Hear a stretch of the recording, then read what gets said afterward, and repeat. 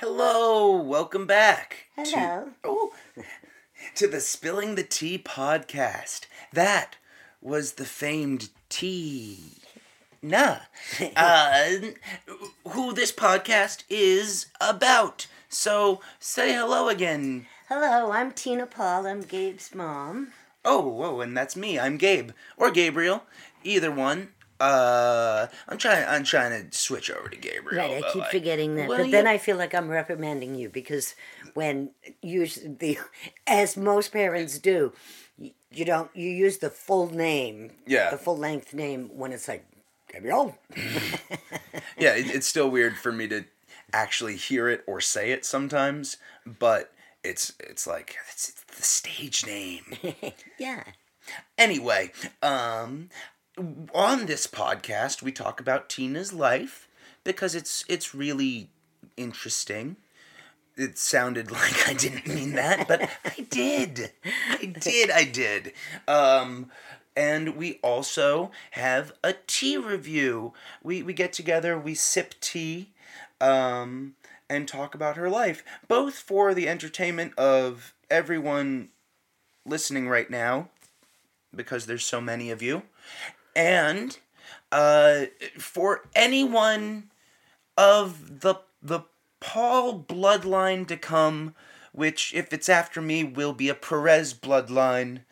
But if any descendants would like to listen, then It's finding out her life. what an ancestor, rather than trying to figure it out from Ancestry.com or... Right. Old, you read one little line in one diary someplace, or it's like, who's the mystery person? Yeah. That mystery aunt or that mystery grandfather or whatever. Yeah. This is kind of it. Yeah, these are the details. But it's an interesting life. It is, for sure. I mean, we're up to... we're on season 2, episode 2. Right. So this will be our 25th hour of discussing. I'm tired. It does get a little, I mean, it's fun. I've enjoyed doing this for sure, but it's like, it is. I feel like I'm emptying my well, because we are memories. And so as the memories get, recorded, I go, I don't have to think about that so much anymore. I'm going to be an empty shell by the end of this. Empty shell. We're sucking her dry. Yeah. She'll be. And then I'll have to do things so I get new stories. You're forcing me to live. No, see, that's the thing, is that I think about this all the time, that if we run out of stories from the past, it's not like you've become a recluse. You did food pantry. Yes, I volunteered at the food pantry, which is this is going to be interesting. But it's new people. Of course, the people who come are in need, and it's the people who work there, the volunteers and those who run it all the time. I can't comment yet. I don't want to comment yet because I've only done one day. So, what I'm going to say is I'm going to take a sip of this tea, and we're going to talk about the tea real quick. Right. But then, I would love for you to talk about, I remember you volunteering at a food kitchen when I was growing up. Yeah. And some other volunteer experiences. Okay, I'll do that. That seems like a good path for this episode to take because it naturally came up. Okay, sure. All right, this is, if you want to take it, this is from the English tea store. It's called Calming De-Stress. I'm so stressful. I'm glad. Well, I thought we have tummy problems somewhat too, too, have tummy with this problems. stress going on. So it's a green tea that has lemongrass, tangerine, rosemary, and sage. See, I love this. This is... Yeah, I find it very good. It was concocted by, actually, a tea-type person who knows tea, who, whatever they're called. Not one of those regular tea-type people that don't No, really but, know tea. like for wine, it's sommelier. Yeah. For cheese is fromager. So this is tialige. Well, I don't know what tea. Tialige? Yeah, it would be French for tea, I guess. But that's Te. T-H-E. Te. Théagier? Tiage. We've just invented a new word. So... I need to hold back because I will just keep sipping that and down that whole glass. Okay, you can bring the rest home with you if you want. Oh, no. This is too nice. Alrighty, so you wanted to know about volunteer stuff that I did. The very first time... Okay, growing up... Let me just go in order. I have to, dust off the cobwebs in my brain. Volunteer... Okay, one volunteer thing growing up that I did was... This was in high school, and there was a young... I might have done other things earlier, but this one stands out. There was a family where they had two daughters, and one daughter was the blonde beauty, very, very pretty, popular, nice, and everything else. And their other daughter, it wasn't Down syndrome, but it was some kind of mental... the synapses weren't going together. She was what we used to call slow. Yeah, mentally disabled. Slow, I think is her IQ was slow. She was a year older than the popular girl, but anyway, and she wasn't very pretty. Her hair was kind of lanky. It's weird her hair was greasy all the time, and it's like, guys, you could at least tell her to wash. Yeah. She could have been more kept socially presentable, and she had a broad face, lots of zits. It was the and a little bit chubby. The exact opposite of the sister. Now, it's not like the sister treated her badly or anything, but the young girl's name, who was actually, I guess she was a year or two older than me. Her name was Gay. Her name was Gay, and so I was in honor society. I was smart. And I was asked to tutor her. So I did. I would either go over to her house or do it in school, or she'd come over my house. Sure. And what did happen is... Did you ever meet up at the library? I don't think so, because she talked very loud. Oh, okay. That's not a place for talking loud. Yeah, it was. Shirley, she talked like this all the time. I mean, it was very loud. So I would tutor her. Again, this is where I go. It's the case where someone is. I don't know that she should have been in a regular high school. But I don't know whether she qualified to go into the special school of special classes or whatever. So it was helping her understand math, basic English, writing, things like that. But what happened is, of course, I mean, kids are horrible creatures, making fun of other people who aren't like them, and so she didn't have any friends. Well, with my tutoring her, and remember too, I was long blonde hair way past my shoulders. I was good looking, You were playing poker with the boys. I was playing poker with the boys. I was, but so I would have been looked at. Even though I wasn't in a clique. I never went in any clique. Mm-hmm. I kept myself open. I got along with every single group of people.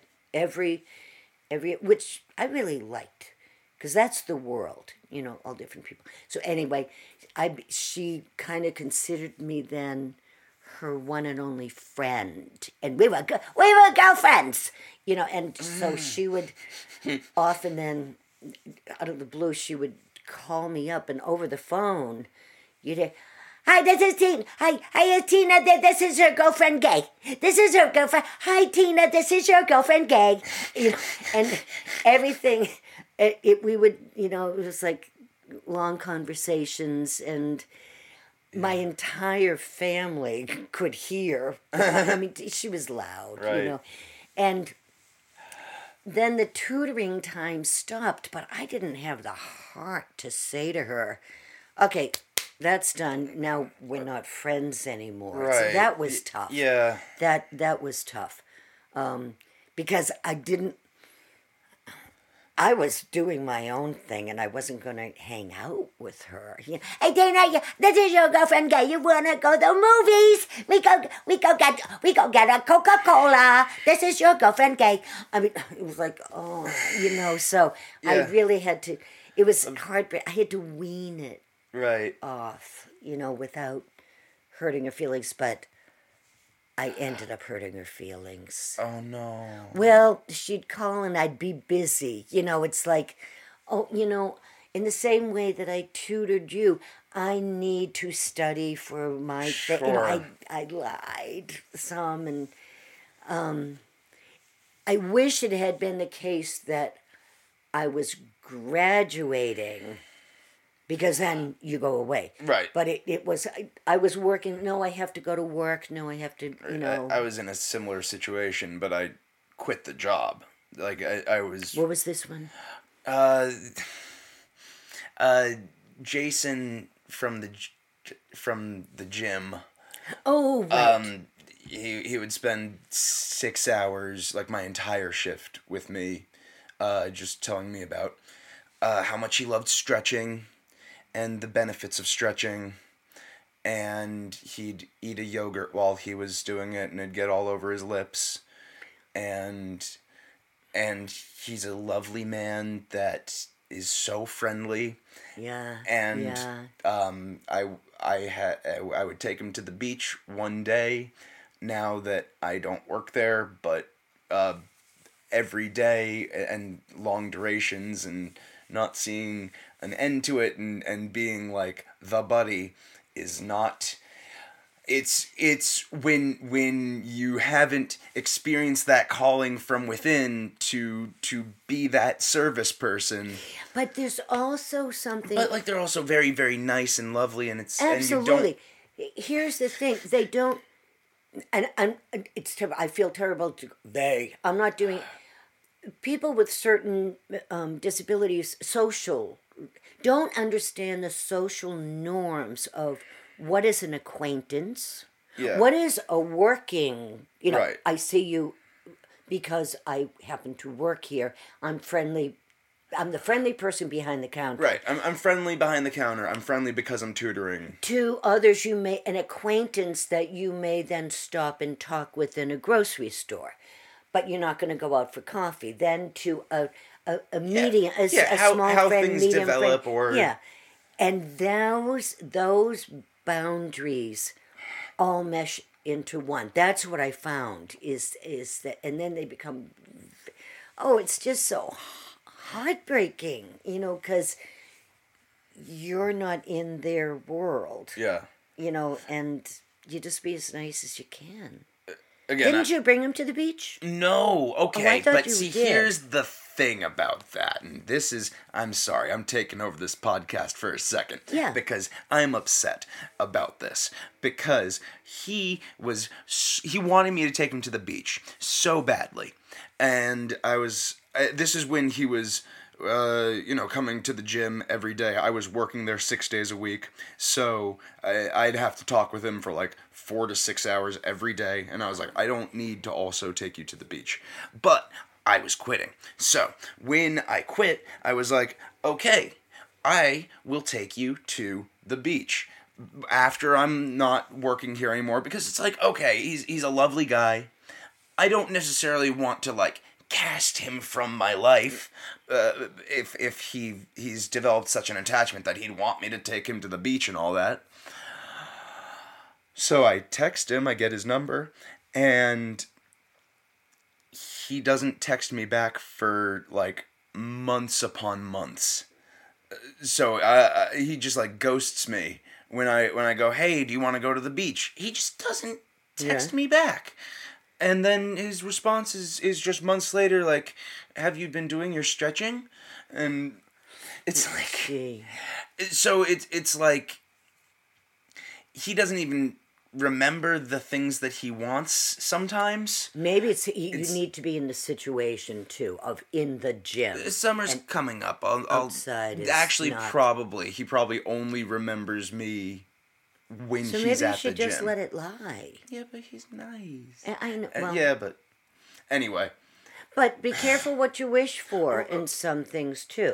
Okay, so the other thing I was gonna say is that I have many times through school and things become friends with not that level, but like been friends with the weird kid with no friends, out of like pity, and then it becomes such an attachment that it's like, oh no, I can't get other friends. I know and again, this is especially growing up and stuff like that. It's hard, or even older, when, it's like, oh, they're clinging, or that natural drifting apart. It's hard because you want to be open and friendly and everything, and sometimes it just, anyway. You still want to be you. You just want to be, like, nice. Yeah. So that was my girlfriend, Gay. Then another, I think I already mentioned this, there's another volunteer thing I did when I was in college was to go and teach tap in the Black Ghetto in Boston. And that was, it was organized through the school. They said, this little studio in Roxbury, that it was asked, is there anyone who can come and teach the little kids, And so I said, I'll do it, I was a really good tapper, besides everything else. And so it was going to, this is in the late 70s, early 70s. It is racial tension, crazy time in Boston. It was wicked. And so now I didn't have the money to take a taxi cab to this little dance studio. So I'm long blonde hair. I'm white. I'm blue-eyed. Walking through the neighborhoods, all black with the gang. The gangs and everything. It was so scary at first, but I was too naive almost to be scared. I didn't know that I'm walking into this racially, I'm in the midst of everything. I was thinking more about the Vietnam War than I was about the war between the races, Sure. So what happened is, I went and, these little kids, teach them tap, and it was really sweet. But then some of their older brothers had said things like, as I was walking down, what are you doing here, white girl, and stuff like that. When they found out that I was teaching their little sisters tap, they became my protectors, and they said that they knew when I'd be coming, and they would walk me from the bus station to the place, make sure I got there safely. We're talking rough. They were rough, But it was really cool. It was like, okay, she's good people. Yeah. And we're going to make sure that nobody messes around Yeah. with her. You know, Yeah. so that was. So I did that. It was only like a semester or something. If family, always the number one thing. And generosity and niceness and not Yeah. seeing, not, and respect. Respect. That's, I better not say that's, I'll, after I do this food pantry a little bit more, I'll let you know what I've already said to them. So, anyway, all right, so then didn't do much volunteering during the my whole. I did free teaching in my early theater career, but I didn't. Yeah. I didn't do. So then, volunteering at. Which one did you bring up? I brought up the food pantry first. Okay. I remember you making chicken. Right. With this one, it was through the church where we talked last time. I think it was last time that about my teaching the yes the children's mass, and there was a thing up of would you we need volunteers to cook. They needed to cook. You'd cook at home, and then they'd bring all the food down to. It was a food kitchen. It wasn't a pantry where people come in and take groceries, right? Which is what I'm doing now. Okay, This is serving meals to homeless people. I did not know there was a difference. Okay. Yeah, no, this one, like the pantry, it literally is. It looks like a little It's a pantry. grocery store. Yeah. Okay. Yeah, and they. With canned things and boxed things, Exactly. as opposed to and hot fresh meals. fruits and stuff like that. But it's not it's not a kitchen. Okay. No, so this one was a kitchen. It was in downtown Yonkers, and it was for homeless, poor people. You know, some families and stuff. And so I was like, okay, I can cook, and then it. Somehow, I always say yes. It ended up that I would go down with a group of 5 or 6 people from the parish, and we would go down, and we'd use their kitchen, and we'd serve, the chicken and the vegetables and stuff. And so I would cook. I'd go to Costco, and I'd get, you probably remember, just trays and trays of I remember a lot chicken of chicken thighs. I usually did either legs or thighs. Yeah, it was the cheap stuff, but it was. And I'd cook them at home, and like 60, 80 pieces. I remember it was, yeah. And then I'd also buy the big pies, like apple pie or whatever out at Costco, and I'd bring them. So it was. The thing about the thing I've learned from charitable organizations is everyone's doing it for free, but there is a hierarchy. And it's like, I was not to serve the chicken. There was only one man who was, he's the chicken guy. He knows how to do it. He knows just how much gravy to put on there, and it got... it's one thing to say, only one piece, you put only one spoonful of this. Sure, yeah, you have standards and stuff. Yeah, because so that you don't run out of anything for anyone. That's exactly it. But to automatically be told, you don't touch the chicken. I brought the fucking chicken. Yeah. But they put it, in these big pots with gravy, and so it kept it warm. Okay. That's nice. Okay, that's nice. We didn't have heating lights. Okay. I made a face like, well, that sounds like it's going to ruin the chicken. Well, it got some of the flavoring off, but, because I'd flavor it really well. She makes really good chicken. So, and I don't like gravy that much. There was, I remember there was one time, I don't know why, I had to, an emergency in many of these situations is not an emergency. Some people's worlds are very small. That's... and they need to feel Drama. important through made-up drama. Yes. It is a snag. There may be a snag, but it's certainly surmountable. The kitchen didn't blow up.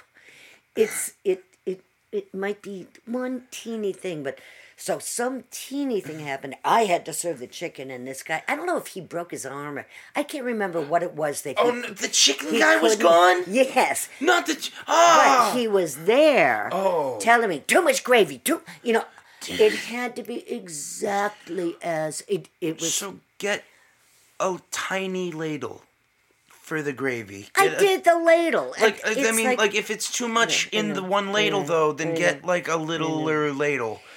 And it's a that's I get it's a food kitchen, but that's an easy so solution. I was, because I brought the pie. I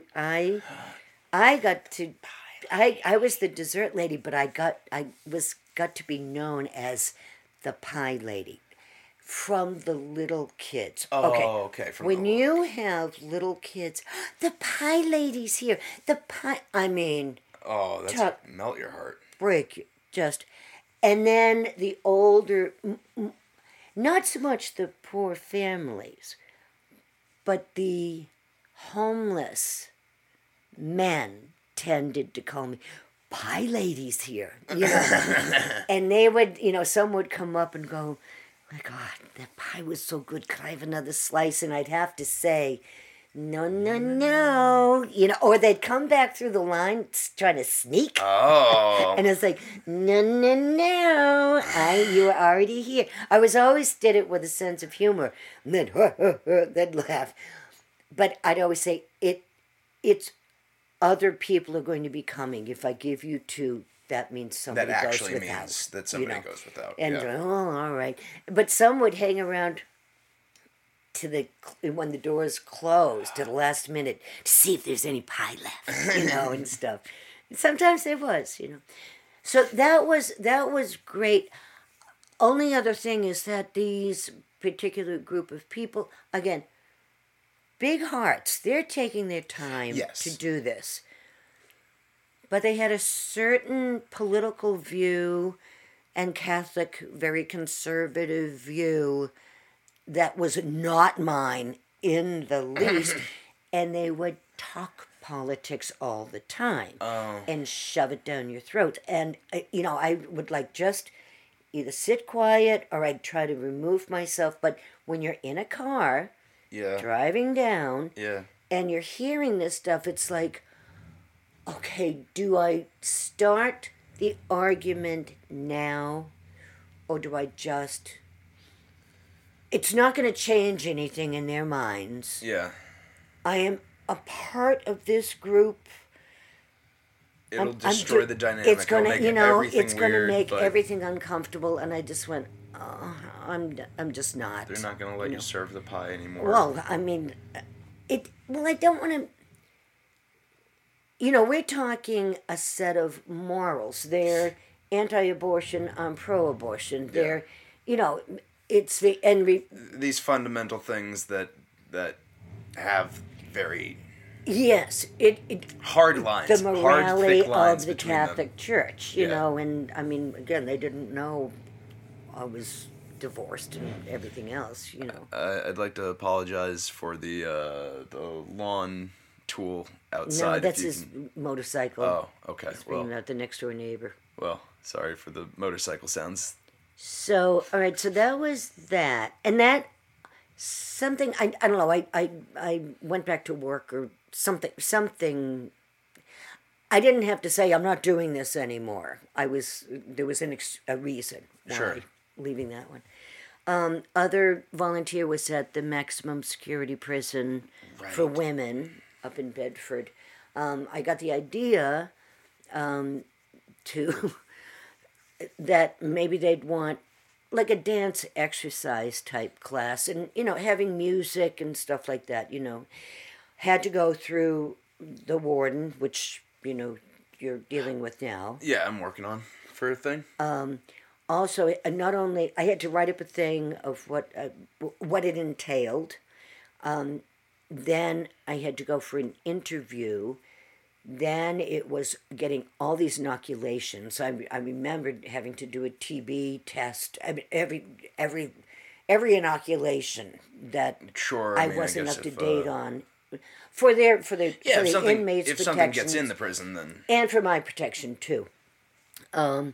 Then the orientation, it was a few volunteers, not with me, but with doing other things, and they put us through an orientation of exactly what happens to an inmate going in, not a strip search, but we had to do the coming as if we were dropped off at, I mean, like we got off the prison bus and Yeah. was going in and going through all of the, the fingerprinting and the everything else. And yes, of course, they did background checks for every one of my names. sure. Every Christina, Tina, and each married, the two different married names, right? Yes, because at this point it's both. maiden names, professional name, so it was, they kind of looked and went, you have 14 different aliases, but so it was, I have to say, doing that orientation of, Yeah, boom, they hearing call the- me Tina. They call me Tina the Paul. I know, it was, I Tina know, Paoloni. it was everything. So that was a dose of reality. Hearing those doors slam behind you, and you are. The guards even talked to us the way that they were firm, but they weren't like, "Oh, welcome." It was, Right. take off this. Again, we didn't have to take off our clothes, but we had to Sure, get they patted down and everything else, And I think it's maybe a way for them. It was so that we would understand. Okay, this is only the first step Yeah. that the people you're going to be working with went through. This isn't a happy time. Yeah. Yeah. Although, in defense, they had so many different programs for literacy and getting your college degree and rehab and everything. A lot. Now, this was maximum security, so these were the people I dealt with were murderers. Yeah. Stuff. They were tough, but a lot of it was away from the psychiatric section. Okay. And it is a lot of the women who were in prison there at that time, there for two reasons. One, did something for their boyfriends. They took the rap for the boyfriends or whatever. Others, with murder, it is killing their husbands or boyfriends because they've been abused. Yeah. And it's like I can't take it anymore. So it's understandable crime in a certain way. It's still a crime. Yeah. No. Some. And they were rough. Some been- were in the gangs and stuff like that. I'm not saying these weren't tough ladies. So anyway, I went once a week, and even at that time we used CDs for music, and those had to get checked every day of what I was bringing in and then bringing out, because those could easily be sharpened into weapons. Sure. So even yeah. the little tape recorder, everything was plastic. checked. Oh. Yeah. So I had to check that. So I went once a week, and it was great. I had about 9 women who came in, and then some stopped because they were told to stop. They were using it. Well, this is what would happen. They were using it as a way to get out of their normal Sure. regime. But then they'd say, "Oh, I have my period, I have cramps." And so they would just sit and talk. I can't move. There would be excuses of why they wouldn't do it.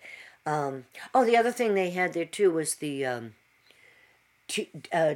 teaching the dog, teaching seeing eye dogs and stuff like that. What do you call it? The dog service dogs. Service dogs. Service dogs. And so they would get the ones who are on really good behavior. Yeah. You know, and who were. Oh yeah, you don't want a bad behavior inmate near a service dog. Well, this is a big privilege. Yeah, they're only because the dogs. There are no bad dogs, only the bad puppies owners. Would be with them all the time. They would sleep with them in the wow. cells. It was complete care for these puppies up until like 6 months or a year old. And then the heartbreak of then, of course, they would be taken away to go to the higher learning schools, right. you know, and stuff. And then the women many times would be so emotionally upset. It would be like, I knew this was, you know it's going to happen, but when it actually is the saying goodbye to something you've cared for from 8 weeks old. They're just so cute. Know, and seeing the... And to take care of them in a prison. And the teaching of them for obedience, and they bond to sure. you know, and seeing their progress and stuff like that. So there would usually be a waiting period then before they were allowed to get another dog, sure. you know, to like de-stress out of the first one. So that was, being at the prison was interesting. I got to hear some of their stories. I got to see some of the women that you'd read about in the headlines, you know, of pow. What I mean, some rich ladies and stuff like that. You know, there would. Now, what happened? It started getting weird in that, you know, the women. It really was an excuse. They were no more interested in, you know, movement or whatever. There were like 2 or 3, but especially one that would come all the time. But she got a crush on me. Oh. And that was another. You know, it's like, I don't want to. You know. You try to be kind, but you don't want to say not into that or, right. you know, or whatever. I mean, she was like a little girl around me, this woman, you know, and then the craziest time that happened up there was they decided that, oh, God, we were in like this gym by ourselves. A couple of women would be there at the same time, like doing yoga or something like that over at the side. But they decided that it would be great for the psychiatric patients to come in and watch. Oh. Well, so they were sitting in the bleachers, and you know, I can see them. I'm across. And the women are facing me, so their backs are to the psychiatric patients. Okay. And anytime it was a thing of bending over, they would turn around and face the psychiatric. They did not want to bend over before. They were always looking over their shoulder and everything. Yeah. And so I said, I'm going to switch, and I'll go in front of the psychiatric. Well, then showing them what to do. Then it's my butt there. And what these people were saying, it was disgusting. It was really disgusting. And they started getting very worked up. Right. I mean, like sexually aroused and everything. And, you know, I mean, it was... Like, it was... I went, and that's it. They're drugged out. And they're... I went to the warden guy. Not the... There was the big female warden, the guard, he was like, he had a little office. He wasn't just a guard. Like a head guard kind of guy. Who I was, you know, had to report to. He's the one who checked my CDs. He was kind of laughing. I think he did this on purpose. I bet. You know, I really hated him. I really did. No, I think that he took... I don't know whether he was, when teaching, whether he was looking in through the window, watching the women or anything, and you never know what's said. Hey, looking good. You never know what's... The women would have to listen to so much bull. Right. From, what can they do? You know, and so... Yeah. Anyway, I ended up leaving. That's when I was writing my book, and I ended up... It was enough, too. I went between the women who have the crush on me, I don't know, the whole women, like taking advantage of the whole situation, which I understand. Sure, but it just belittles your. I went, this is it. This was an experiment, and I probably could have done it better, but I gotta get out of here. You know, Sure. And they're not gonna miss it. I mean, it's you can fight, but for why kind of. Yeah. So that was that. How much time we have? A bit. So the other volunteer thing is animal shelter. When I think I already said this. I said it in another episode about taking the dog obedience animal behavior college. Yes. Doing that part of learning animal behavior. Part of that of the volunteer you had to work in a kennel. Yes, I did talk about this in another episode. So did that again, hierarchy. And the one I think I told you, the one that what really pissed me off is in this particular shelter, it was a non-kill shelter, but it was a lot of dogs that were not adoptable because they had been in fighting rings or whatever. They were like, rough. Yeah, one that I worked with was fine, but with a human, one-on-one, but near another dog. Yeah. Just poor thing. Yeah. Not her fault. It was a female, but there was one dog that I trained. This one wasn't a pit bull. There were a lot of pit bulls. That I trained. I don't know, medium-sized. I don't know what he was. Some mix, but from the first time I went, I think this dog is smart, and they had called this dog not adoptable either. Too wild. Doesn't. Okay. I got the dog to sit, come, stay, heel, lie down, and fetch. This dog, I was so proud of the dog, and I was proud of myself, too. It was like, this dog is, so adoptable now, fabulous, and so smart. The head lady who ran the kennel. Yeah. I just said kennel. Shelter. She said, let me see the work you've been doing with whatever the dog's doing. And I showed, and she went, okay, you won't work with this dog anymore. I will. What? She takes I wasn't allowed near the dog anymore. She teaches the dog to walk around in circles. And she told everybody that she had trained the dog. The dog's success was all her. Not the program of, we have these volunteers who are dog obedience. And I was I know you're supposed to be humble, and it's only for the benefit of the dog, but it's like, lady, how dare you? I was standing right there, too, when she's taking all the credit. No, I've experienced that before too, in workplace settings or jokes. People being taking a joke and doing it worse and acting like they didn't steal it, and it. What sucks is that it's a small person choosing to make you feel their level. Because they need your accomplishment to make them feel big. Yeah. So it's like a small person just jumping on your shoulders. Yeah. And just the weight of that, it's like, oh, come on. And it's the thing, what I find difficult is it's a different, in the situation where it's happening, is it appropriate to say something, to curb, or to just go,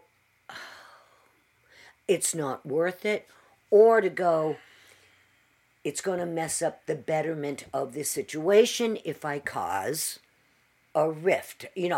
Or is it going to be when you go, like when you saying say, something. no, he didn't. Hey, yo. I end up saying something, but not in a direct way like that. Of like, well, just changing up the slightest. But you get. What I'd do have you to do? get into Go too to much specifics. go to your boss, and let's say somebody has totally taken credit. Go to the person above them and say, "They didn't do it. I did." Then are you sounding like a whiny bitch? Yeah, but who cares? I'd be a whiny bitch, or come up with some, I don't know, way to make them reveal themselves. Yeah, that's what happened in Working Girl or in 9 to 5 when when the person takes the credit, the guy takes the credit, but then when he's asked a question, has no idea. Right. So if you could set up that situation, Something like that. But it's like I would never do. I don't know where this comes from. Right. I would never do that. I would go. Isn't this amazing? Look at that beautiful icing on that cake. I don't say I did jealous, even if I go, ooh, I hate them because they're so good, because because they did such such an amazing thing. Ooh, I'm so upset that they were able to do it.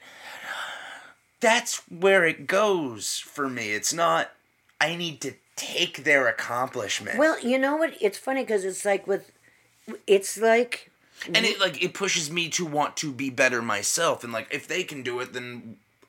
Or they have, I admire the talent. There is a gift that's not just technique about it. That would be in the perfect world, would be just to go to admire talent without turning it into yourself and making it into anything about yourself, and just look and go, this is an objectively good thing that happened. It's amazing this person was able to do that. Go, oh, I wish I could too. I would love to, But with taking over someone else's stuff, to me, it is a direct link to, as a little kid, when a little kid wants something, when a little kid destroys another little kid's thing that they made because they're jealous, or takes the toy or kicks over the blocks or whatever.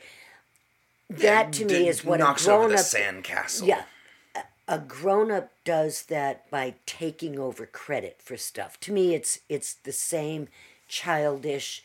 I wanted to do that. Yours is better, so I want it. Yeah. Or I destroy it, or whatever. Maybe she's the person that deemed the dog untrainable, like But. And it was a double-edged thing for her of like the embarrassment. Maybe of slaughtering the dog. Of slaughtering the dog, and then this volunteer comes along. She doesn't even work here.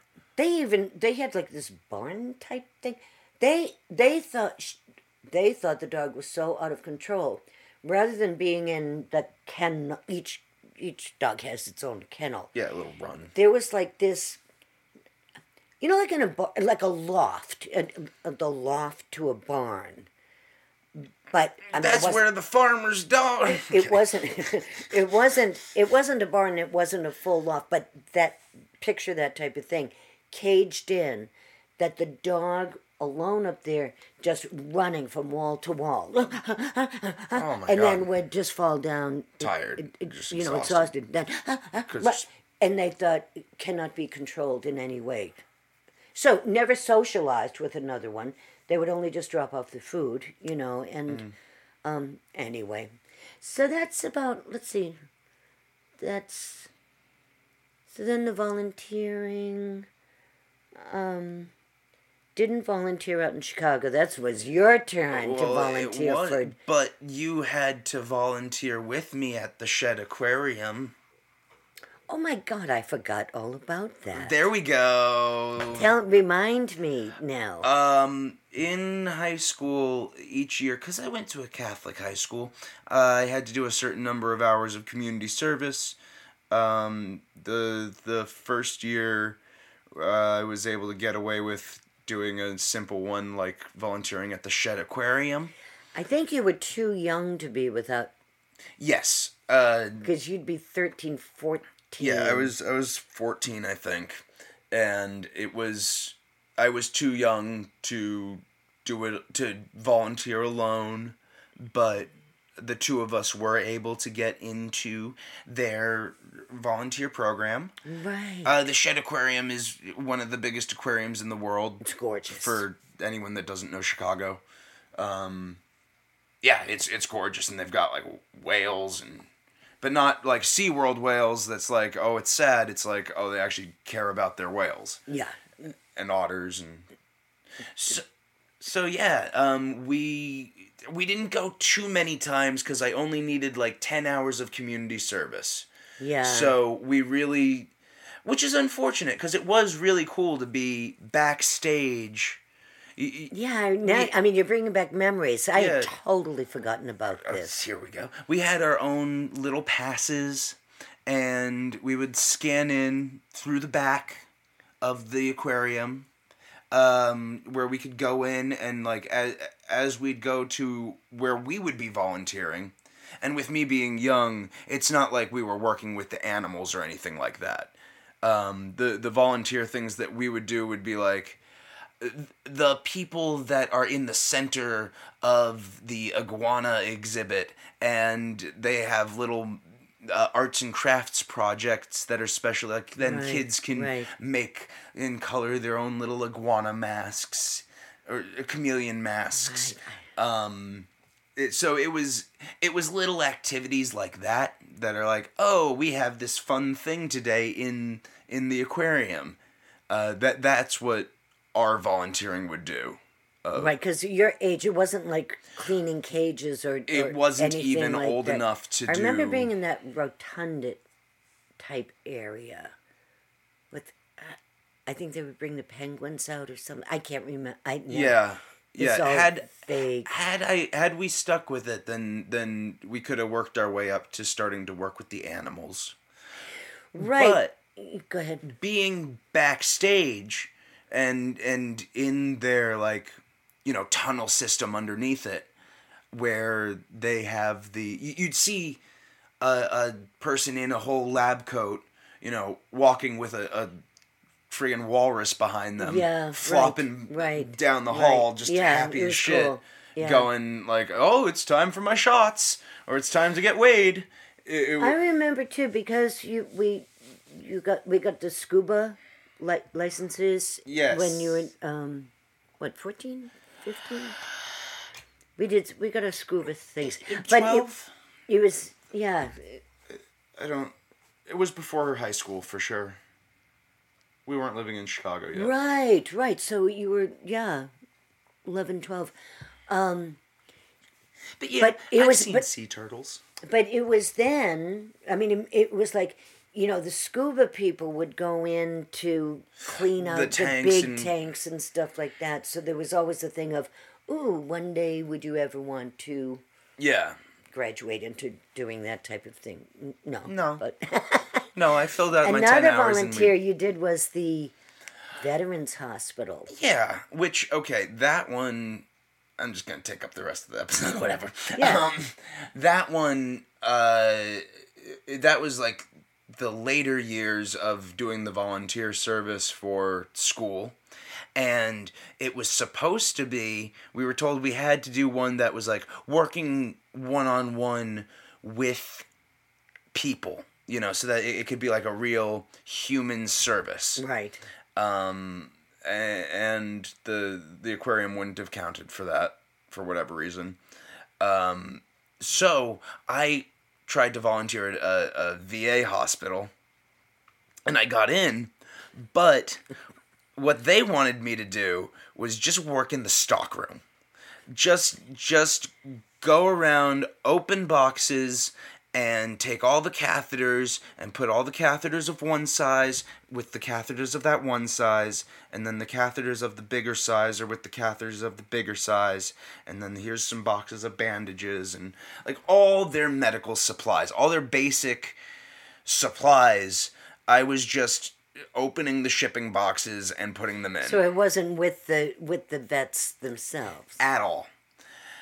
But so boring and miserable work. Also, it was just anyway. But I did the work and they appreciated it.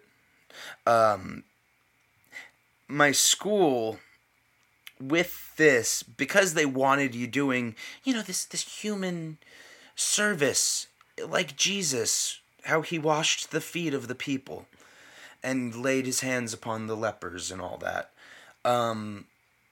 So there was a paper due about your service experience, and so I wrote a fiction piece. Wait, I'm remembering back, and I think I was like, "Good for you, go ahead." What else? What are you gonna do? You put in the time, Yeah. something. I remember kind of condoning the lie. Yes. So I wrote a whole fiction piece about stroking the hands of the veterans as they feebly told me about how much it meant. And I played cards. Oh, did I play cards? When we volunteered At the old people's home, and we learned dominoes. We learned to play bones with the elderly. But we didn't know how to play dominoes. And again, why was I with you? Because you was too young still? I think I was too young still, and this one was another, CCD school. I think I had to for confirmation or something. But remember, so it's a table of women, like 4 women or whatever. They were gamblers. Oh, they were rough with it. I mean, yeah, they were bones. serious. This is serious. They were slapping them down on the table. And, teaching you how to do it, but they had their money that they were, they would do it every day for gambling. Well, this is in Yonkers. Yeah, that's in Yonkers. I barely remember that. I remember going to, we didn't go a lot, but we did. A few times. Yeah. Yeah.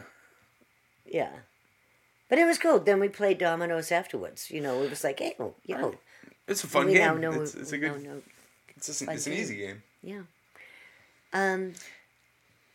Where are we in time? And then, as we've talked about in the past, you sometimes will bake cookies and bring them to firemen or... Oh, no. Yeah, we talked about that in the beginning. We talked about that.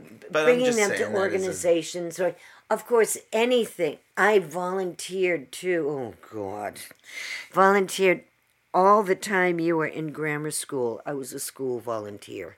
Oh, that's a big one. It was a lot. And actually probably a topic for another day. All of the times that you've come in and been a teacher, a student teacher, or student parent, or whatever they call it. Parent teacher, parent. That'll give me time to think back about it too, supervisor. because there's only a couple of stories that stand out. One has to do with poopies. Yeah, I know. I'm thinking of that one too. We've got more Broadway stories to talk about. Yes. Today I was going to talk about Zorba the Greek and Anthony Quinn today. And I derailed you completely. No, I was like, okay, if it's called spilling the tea, I'm going to gossip and tell you what a horrible man. We've got so much more for you. Come back next week and every week for spilling the tea. Spilling the tea. Yeah. Well, cheers. Have a great Greek Easter. That is tomorrow in our time, but actually yesterday and tomorrow, the next time. Although I did release last week's episode late because I only released it like 2 days ago, so everything that we said about everything's wrong. Easter Don't is look at completely wrong. timelines in this. Time isn't actually a line; it's a spider web, and it branches out infinitely in all directions. All possibilities are possible with. Anyway, thanks so much. Thanks. Bye. Here we go. Sip. Bye bye.